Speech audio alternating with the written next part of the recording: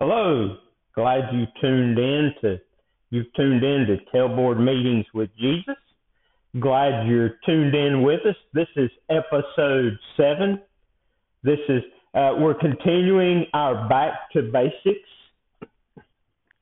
lessons, the 8-part series. This is part 6 of back to basics. Today I'll be talking about the Holy Spirit and who is the Holy Spirit and what it means for us and what is He here to do for us and how does He help us. And so I want us to look at some scripture. We're going to dive into this question and look at exactly what the Holy Spirit, who He is and what He does for us. Before I get into that, I want us to think about this.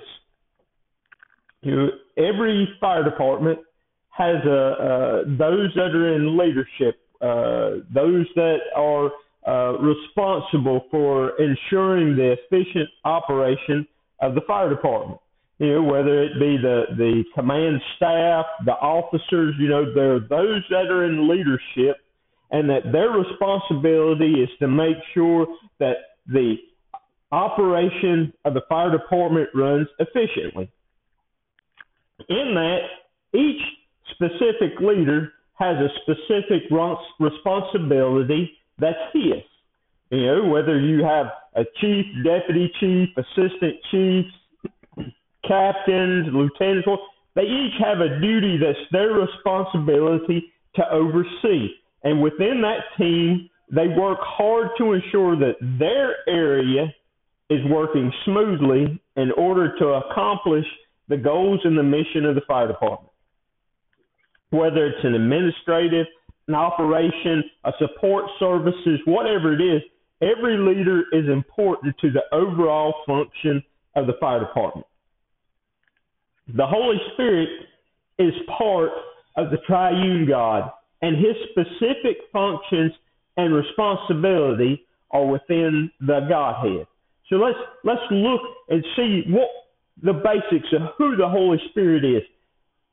If you'll go to Isaiah 61:1,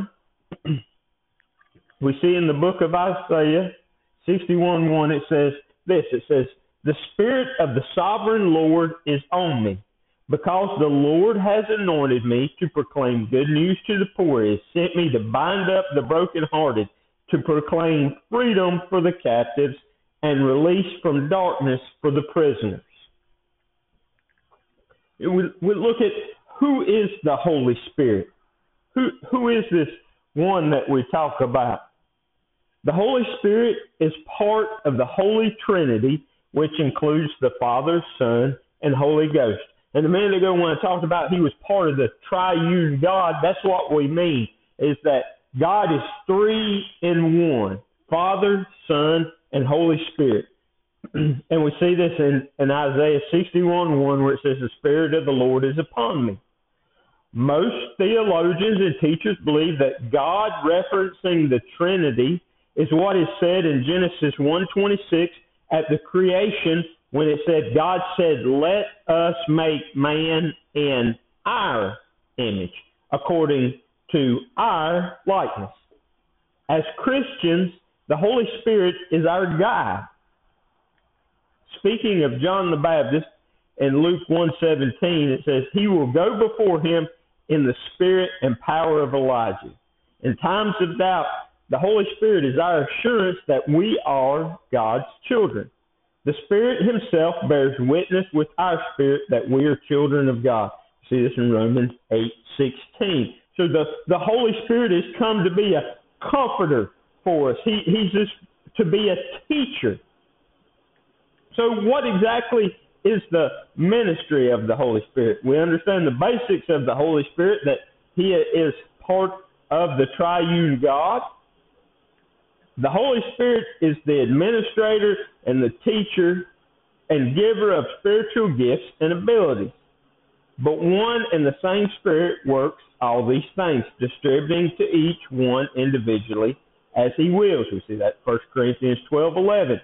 He comes as a comforter. We find it in the Word in the Bible that He says, Jesus tells us that as tells his disciples that right before he leaves, that guess what? They're to wait, and that God is going to send another one, send a comforter to them to comfort them. You will see in different parts of Scripture that the Holy Spirit is called the Comforter. He is sent to us as believers to help to provide comfort in times of trouble. He's also an intercessor on our behalf. Likewise, the Spirit also helps us in our weaknesses, in our times of weakness. He comes to comfort. For we do not know what we should pray for as we ought, but the Spirit himself makes intercession for us with groanings which cannot be uttered. We see here where he is making intercession for us. He instructs us through the inspiration of the Word of God. Therefore, the Holy Spirit says today, if you hear his voice, then move whatever his voice says. He's come to be not only a comforter, but a teacher, a guide to help you. So what the Holy Spirit means to us as believers is that through the Holy Spirit that we realize that we need salvation and our need for salvation. When we receive Christ, the Holy Spirit brings us to life in Christ, being put to death in the flesh, but made alive in the Spirit. When we come to Christ, when we become saved, it talks about in Scripture that we become a new creation, that the old is passed away. There's that new life that comes in when we accept Christ as our Savior. The Holy Spirit comes in and indwells inside of us. He dwells in our hearts and begins to comfort and teach us. He begins to dwell inside. We see he is the truth to us when we are saved. He came to dwell in us where sin and the flesh once resided in our hearts. Now the Holy Spirit resides in. He dwells inside. He comforts. He teaches. The Holy Spirit brings the new believer an assurance of salvation.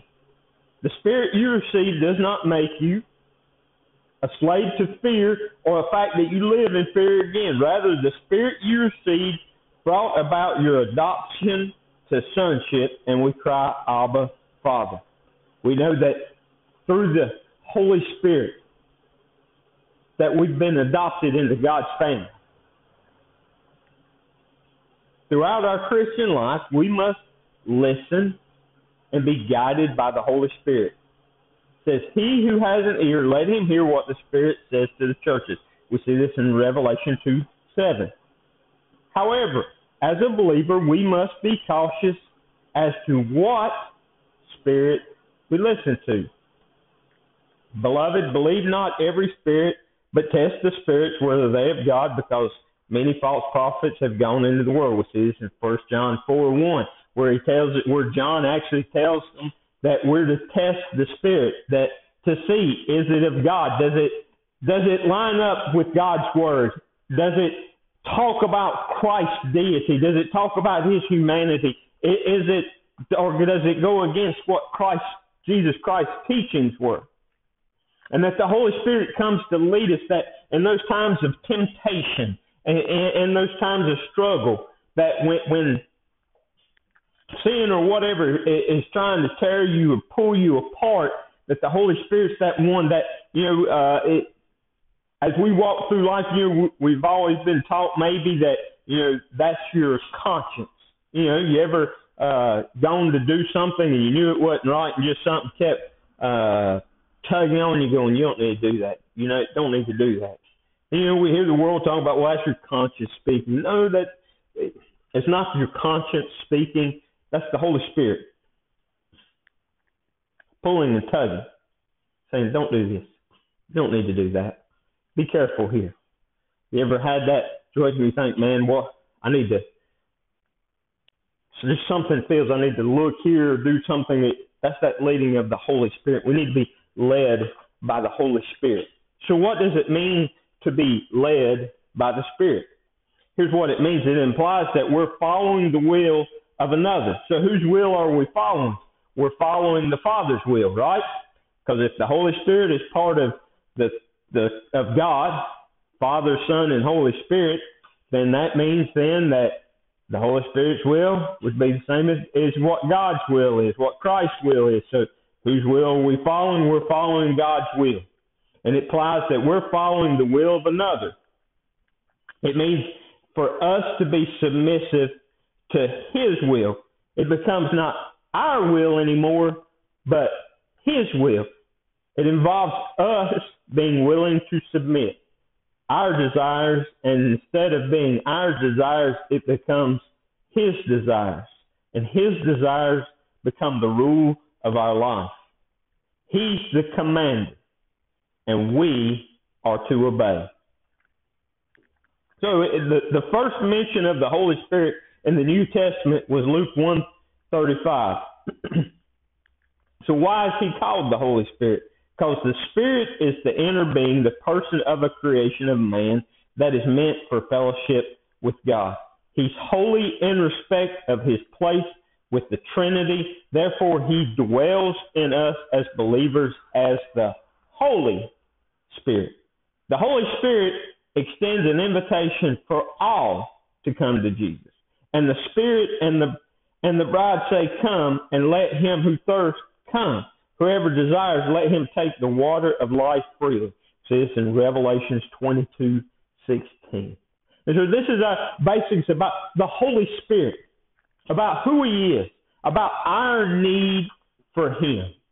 As we walk through our life, as we walk this Christian walk, Jesus has sent the Holy Spirit to be a comforter and a guide so that you're not walking alone.